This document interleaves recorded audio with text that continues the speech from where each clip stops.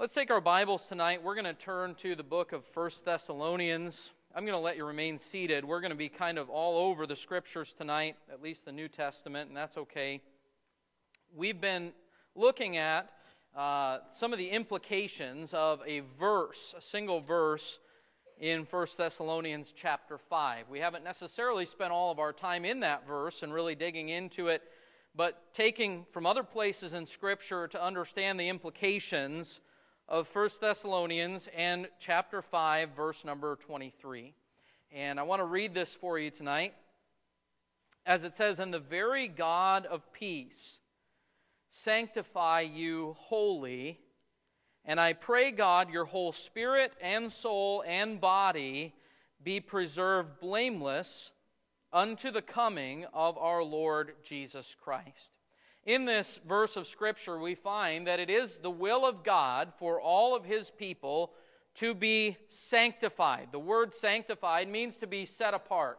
As we study the concept of sanctification through the Scriptures, we find that this is actually a process that takes place in the life of believers. In fact, there are a few different aspects to sanctification. There is that first aspect of sanctification, which is at the moment of salvation, we are set apart for the Lord. We are declared righteous in the sight of God. We are His. Just as we heard in that song a moment ago, even the thief on the cross, in that moment that he cried out to the Lord, he was sanctified unto the Lord. He was saved. He was set apart. We would refer to that as positional sanctification. He received the righteousness of Christ applied to him in that very moment. And that's something that happens when we get saved.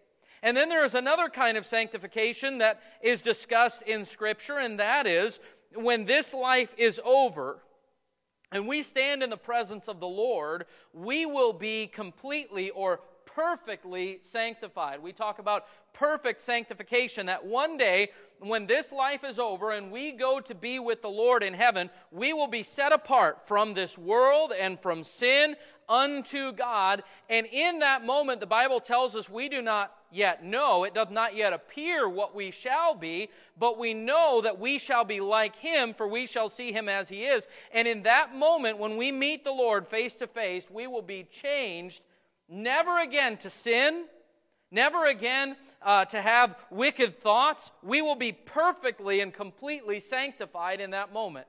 But between those two aspects of sanctification, there is a process that takes place. When a person gets saved, he is positionally sanctified, but he begins a process of progressive sanctification through life in which God is working more and more in our lives continually to make us like Christ.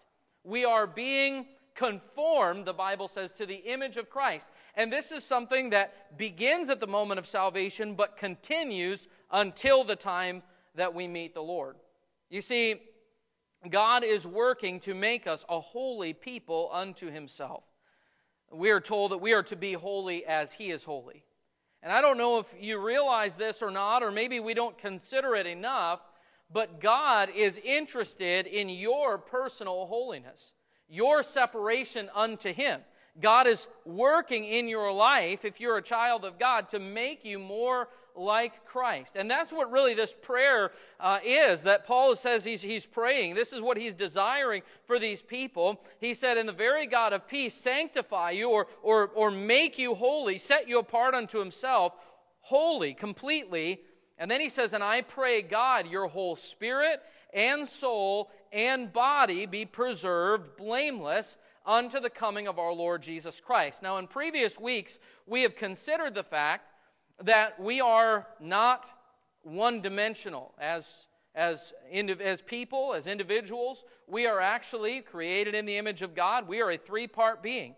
Man consists of spirit and soul and body. And God is interested not in just part of you, but in all of you.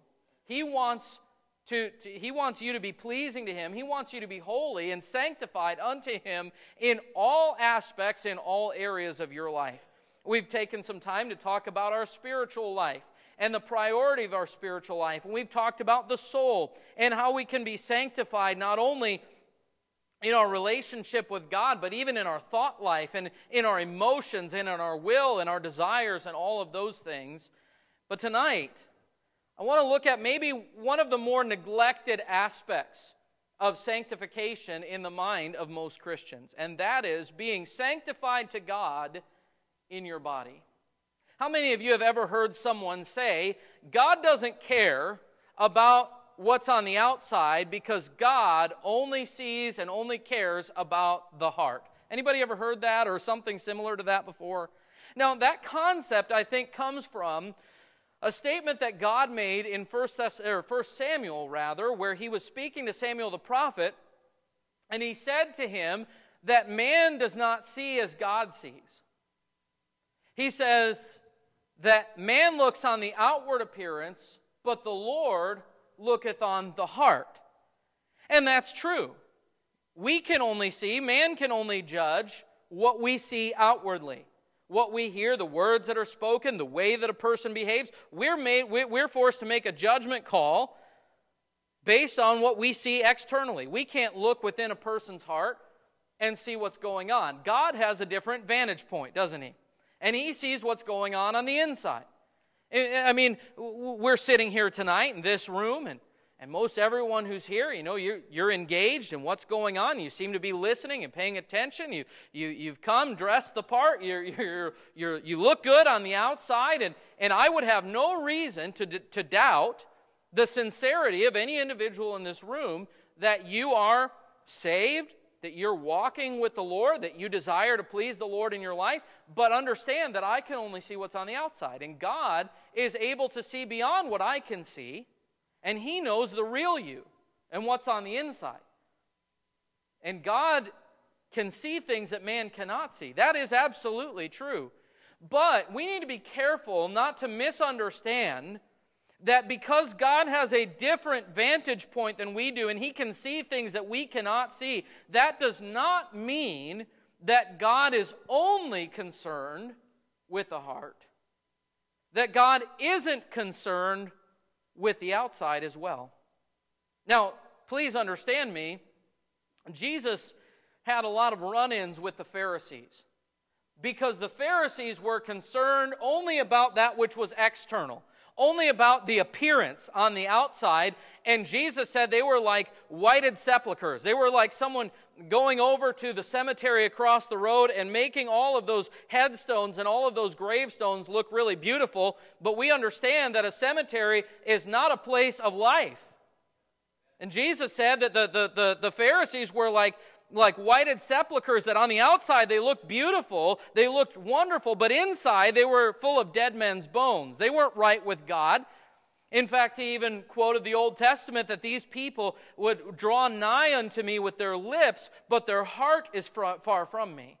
And that was the issue. Outwardly they looked righteous, but inwardly they were unrighteous. And so we understand that, yes, the heart matters to God. And God sees the heart, but that does not mean and that does not exclude the outside as well. In other words, it's not just that God is concerned with your heart. Oftentimes, that statement, well, it doesn't matter what's on the outside because God sees the heart and he doesn't care what's on the outside, that's often used really as justification to say, then it doesn't matter what I do with my body because God knows what's on the inside and that's all that God cares about. The biblical understanding of this, however, is that if things are right on the inside, that's going to be reflected outwardly. In other words, let me put it to you this way. Let's say that I became physically abusive to my wife. And every day this was an issue where I was becoming physically violent toward her, and in the process of that, I justified my behavior because I said to her, listen, what you need to know is that deep down in my heart, I love you. And if you know that I really love you, then it shouldn't really matter what I'm doing outwardly, because in my heart, I love you, and God knows my heart. Well, that's not true, is it? I mean, it's true God knows your heart, but if you love someone, you're not going to do that, right? That should affect our behavior. And if I really love God and if I'm really right with God, then that should show in my actions, in my words, and in the way that I carry myself in life. If things are right on the inside, they're going to be right on the outside. So it's not true that God doesn't care about my flesh, my body. It's not true, by the way, that God doesn't care what I wear or how I adorn my body or what I put into my body. That's not true at all.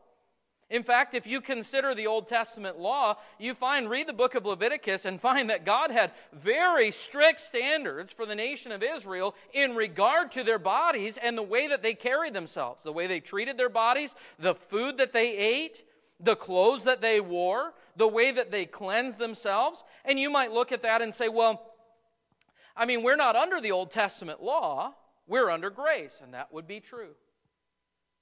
But what does grace teach us? Grace teaches us that denying ungodliness and fleshly lusts, we should live soberly, righteous, and godly in this present world.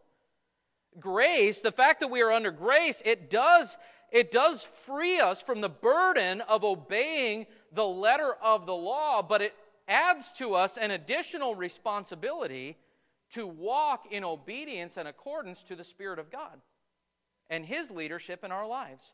And let us never forget, and we hear people say, well, the God of the Old Testament and the God of the New Testament, as though they're two different gods. Let me tell you something. It's the same God. And Jesus Christ is the same yesterday and today and forever. Now, I'm not saying to you that everything that you find back in the Old Testament in the book of Leviticus applies to your life today. All I'm saying is this: if God cared back then, what makes us think that God doesn't care today about how I treat this body that He has given to me? Go with me, if you would, to the book of Romans, chapter number 6. Romans chapter 6. I want to show you tonight that I believe that God does care even about our physical bodies. And I want to show you why that is. Romans chapter 6, verse number 12. It says here, "Let not sin, therefore, reign in your mortal body, that ye should obey it in the lust thereof." Listen to verse 13. "Neither yield ye your members," that's your physical body parts, "neither yield ye your members as instruments of unrighteousness unto sin, but yield yourselves unto God as those that are alive from the dead, and your members as instruments of righteousness unto God." Verse 14, "For ye are not, for sin shall not have dominion over you, for ye are not under the law, but under grace." Verse 16, "Know ye not that to whom ye yield yourselves servants to obey, His servants ye are, to whom ye obey, whether of sin unto death, or of obedience unto righteousness." Think about this with me, if you would. It is true that what God is looking at primarily is the heart. However, He's also called us to obedience, righteousness, and holiness. Did you know you can obey God from the heart, but you don't obey God with the heart? Let me explain that to you. Hebrews chapter 10, verse 25, "Not forsaking the assembling of yourselves together, as the manner of some is." Okay, we're supposed to assemble together in church. You say, "Well, Pastor, I was there in heart." Well, no. To assemble is to be present in body. Right? Okay, the Lord told us that we are to preach the gospel to every creature. We don't preach with our heart. We preach with our mouth. Right? We're to give. We're to tithe. We're to give offerings unto the Lord. We don't say, "Well, in my heart, I'm giving to the Lord." No, we give with our actions. In other words, God has given to us a body with which we are to serve Him. And our members are instruments. And they can be instruments, my hands can be instruments for God and to serve the Lord, or instruments to sin. My arms, my feet, my mouth, my tongue, the words that I say, these can be instruments for good. The Bible says that death and life are in the power of the tongue in the book of Proverbs. So my tongue can be used for good and for the glory of God, or it can be used for evil, for wickedness. And so even though it is my heart that needs to be right with God, if my heart is right with God, I'm going to use this physical body that God has given to me as an instrument of obedience to God. And I cannot say that things are right in the heart, and my heart's right with God. Meanwhile, I am yielding my instruments, my flesh, as instruments of unrighteousness. That doesn't work that way. And so if God is concerned about us being right with Him, we need to say, okay, it's not just the heart. It starts in the heart. But that's going to flow into my actions and even the way that I carry myself and the way that I use the body that God has given me. We're in Romans chapter 6. Let's go over to the book of 1 Corinthians chapter 6. 1 Corinthians chapter 6.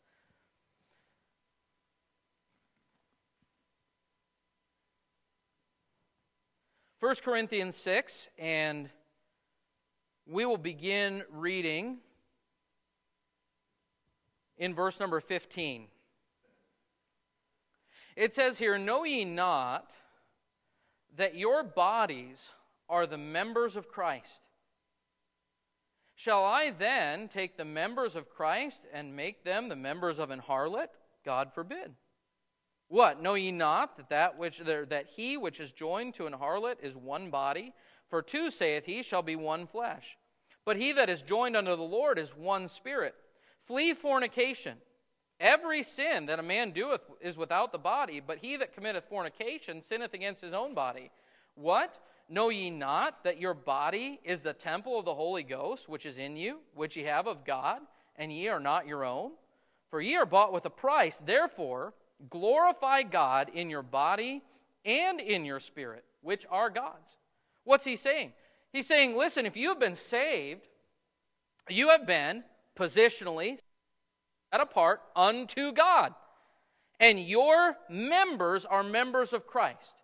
Your flesh, your body is the tool that God has given you with which to serve Him. If you then take that which God has given you to serve Him and you use that for unrighteousness, you've defiled the temple of God. And he said in verse number 20 that because you are saved, you're bought with a price, you are to glorify God in your body as well as in your spirit, which are God's.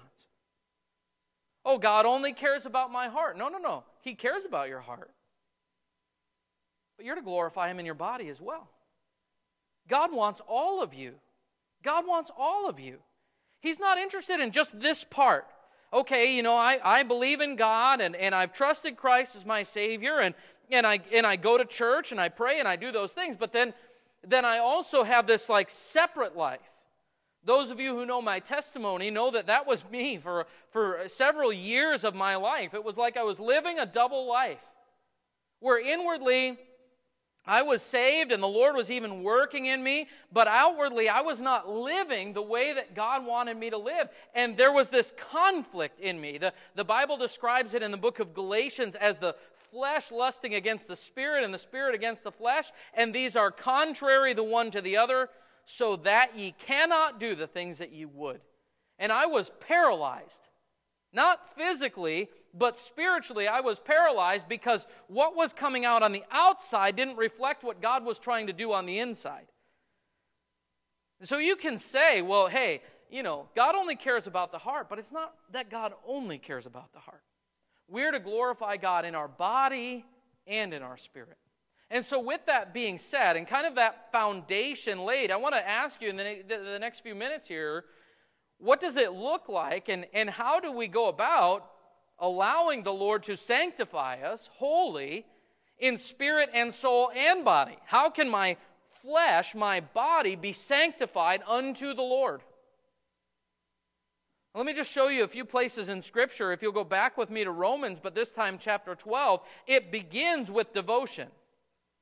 It begins with devotion. By devotion, I mean a yielding unto the Lord, a committing of yourself unto the Lord. So we read in Romans 12, verse 1, a very familiar verse of Scripture. It says, Romans 12, verse number 1, I beseech you therefore, brethren, by the mercies of God, that ye present your bodies a living sacrifice, holy, acceptable unto God, which is your reasonable service. What's he saying? I want to encourage you. In fact, he says, I beseech, I beg you, I plead with you, that you would take your physical body and present it to the Lord for His glory, as an offering unto the Lord. We sing that song, Take my life and let it be consecrated, Lord, to Thee. What do we sing? Take my hands and let them move at the impulse of Thy love. That song is really a prayer to the Lord. We're saying, Lord, take all of me, even my own physical body, use it for your glory. Can I ask you this? Has there ever been a time in your life where you yielded your own flesh to the Lord and said, Lord, with this body that you have given to me, I want to serve you, I want to glorify you in everything that I do?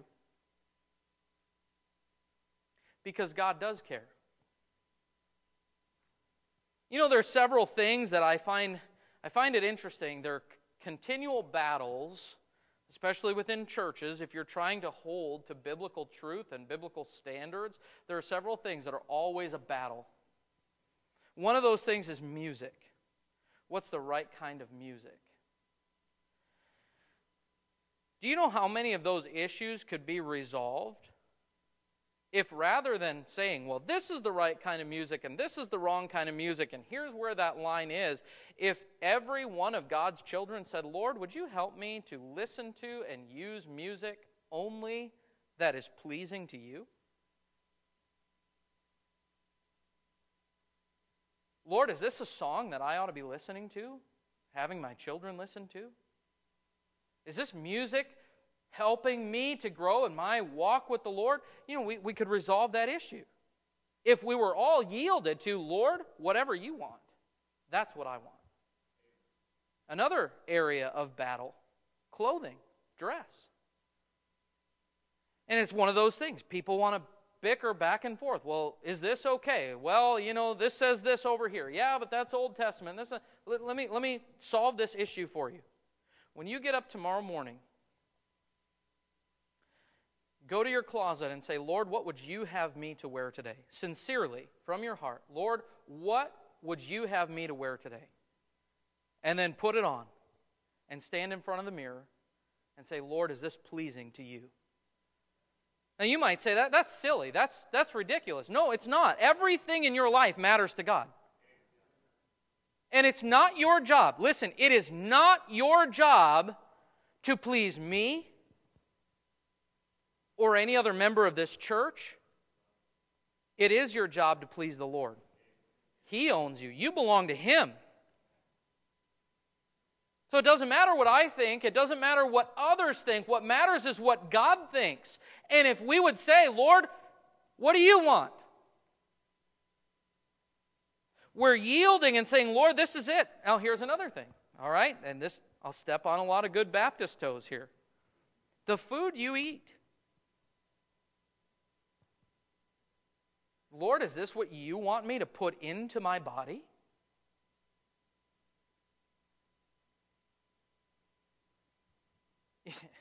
We pray, Lord, bless this food to my body.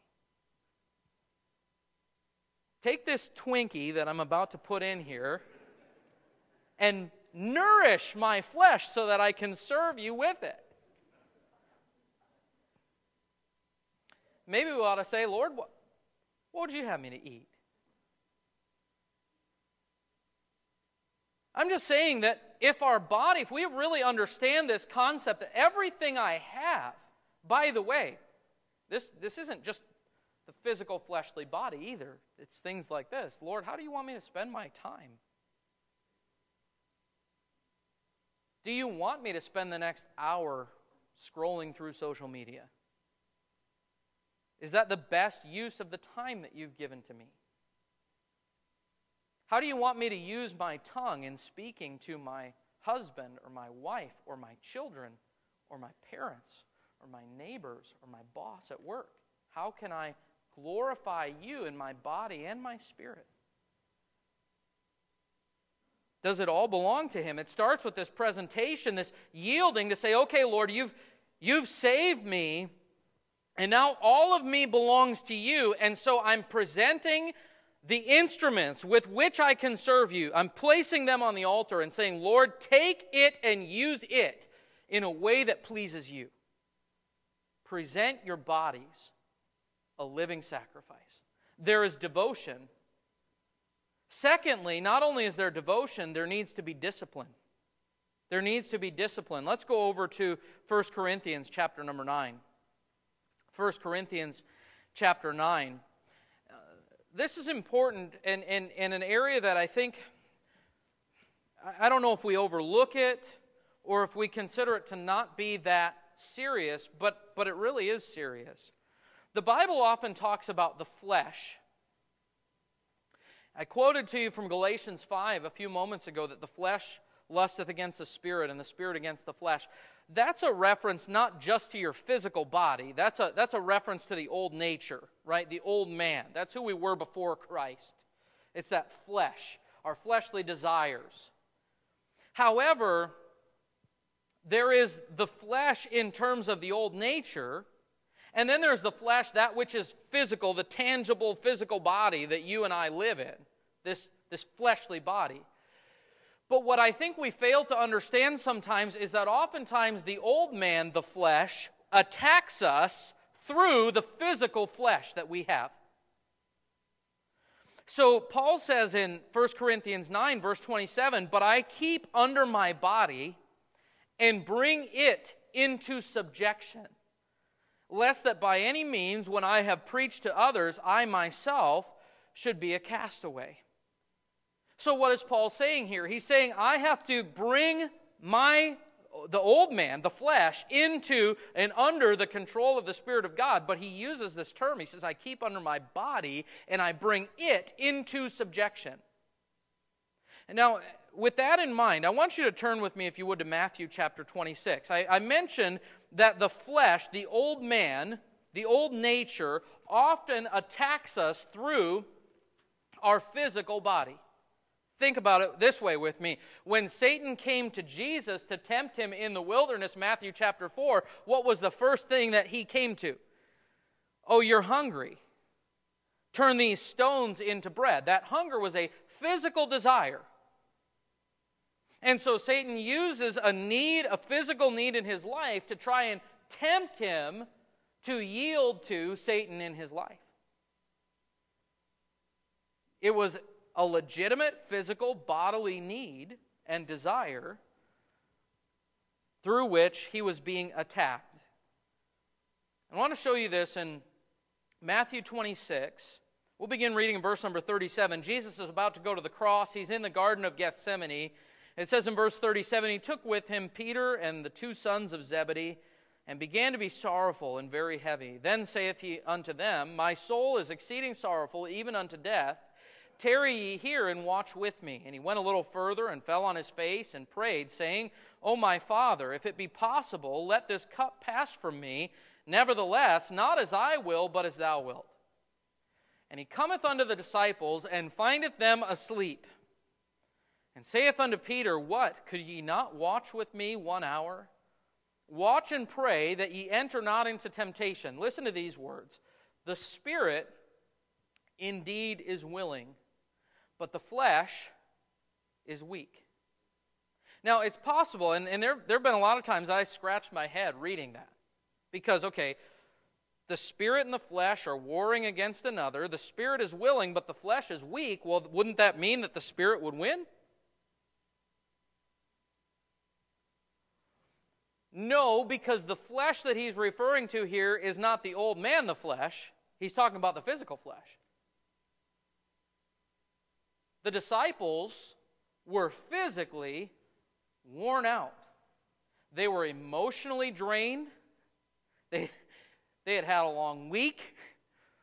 Now their Lord and Master has told them that he's about to go to the cross and die. He's leaving them.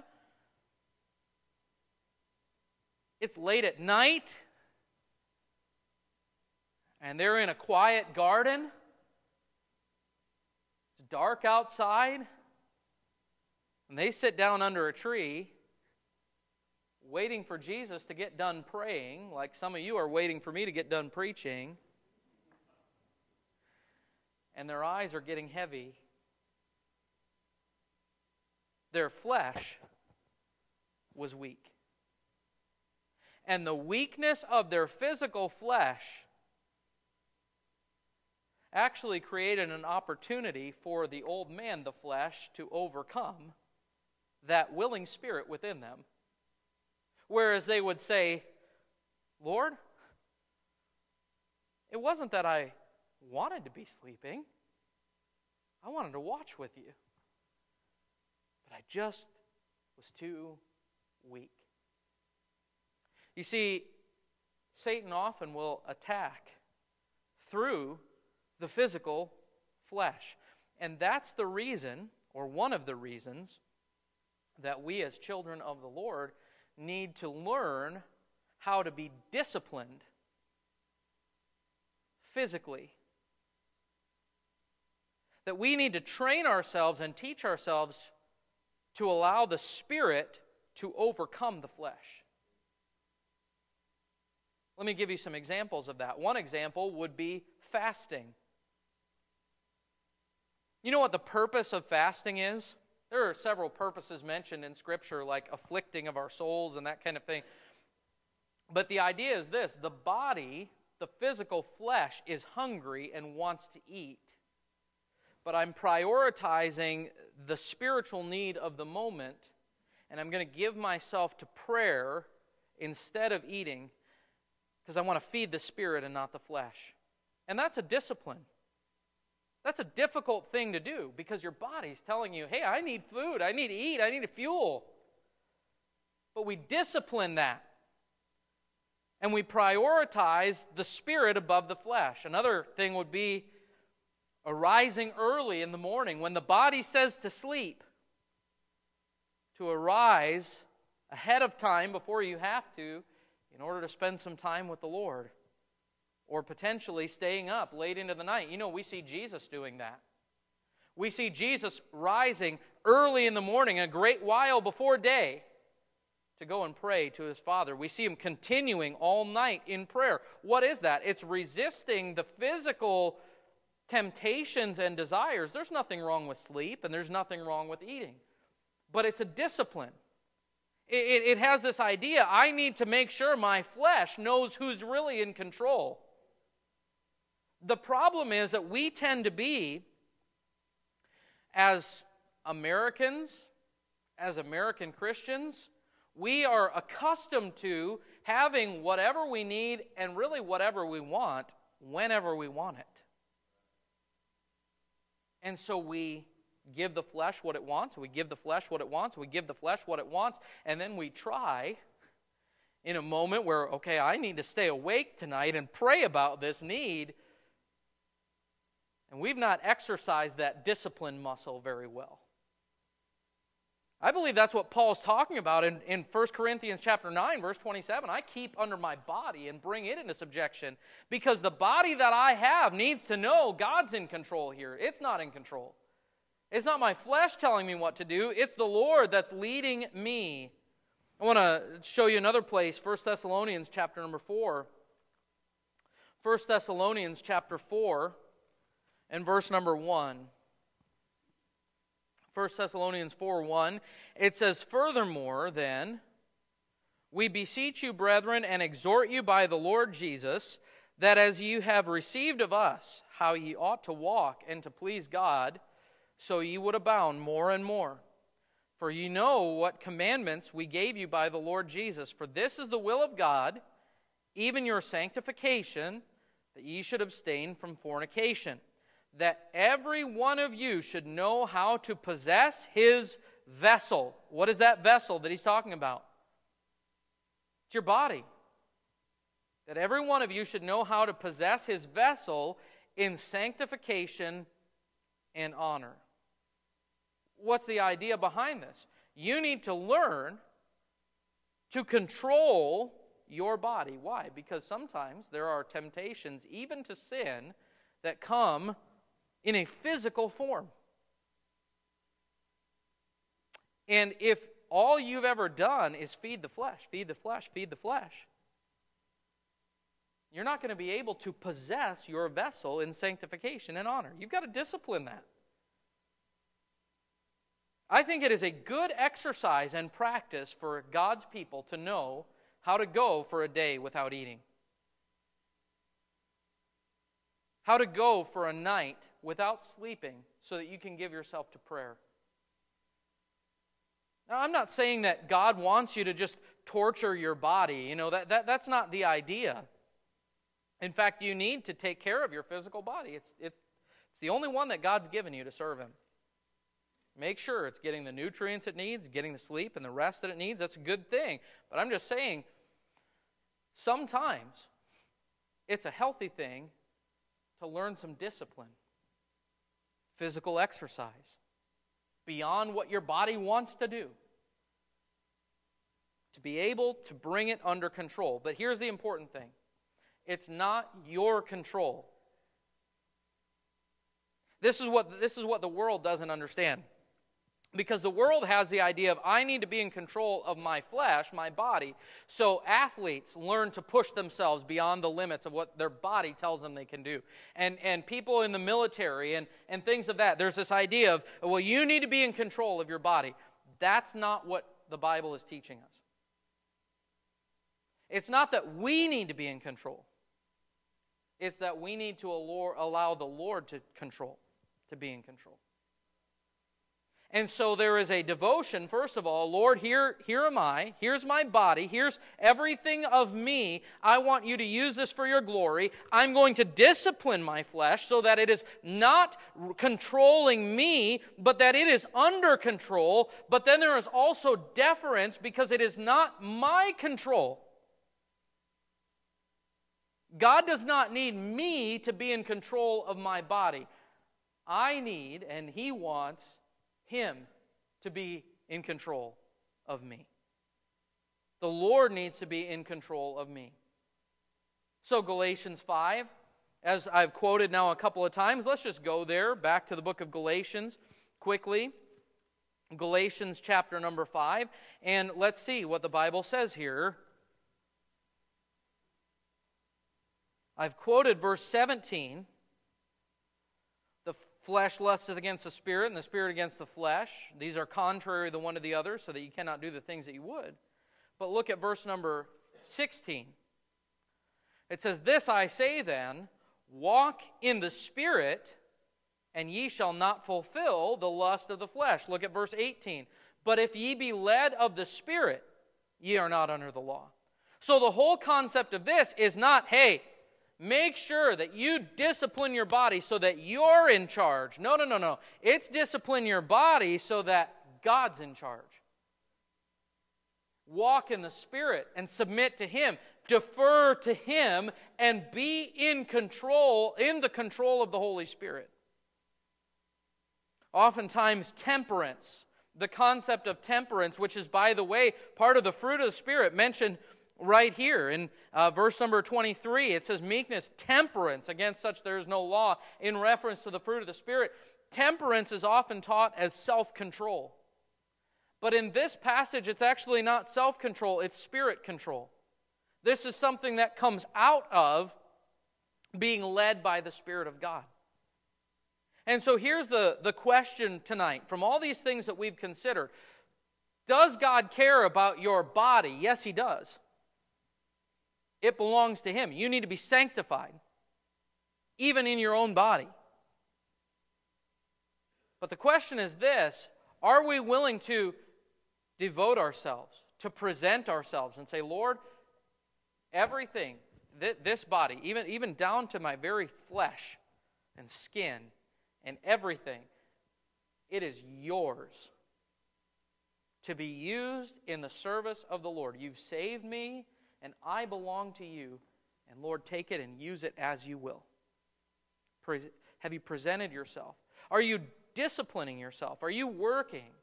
Not to torture yourself, it's not like where, the Gnostics always taught that the more that you could suppress the flesh, the more spiritual you became. And that's where even things like self-mutilation and all that came out of that. God doesn't want any of that. But the idea is this: are you allowing your flesh to control you? Or are you allowing the Spirit of God to control even your flesh? And are you deferring to Him? Lord, every day and every moment of every day, are you yielding to the Spirit of God? Lord, you take control. You take the reins. You make the decisions. It's not up to us. It's up to Him. We belong to Him. Are you glorifying God in your body as well as in your spirit? Let's pray. Father,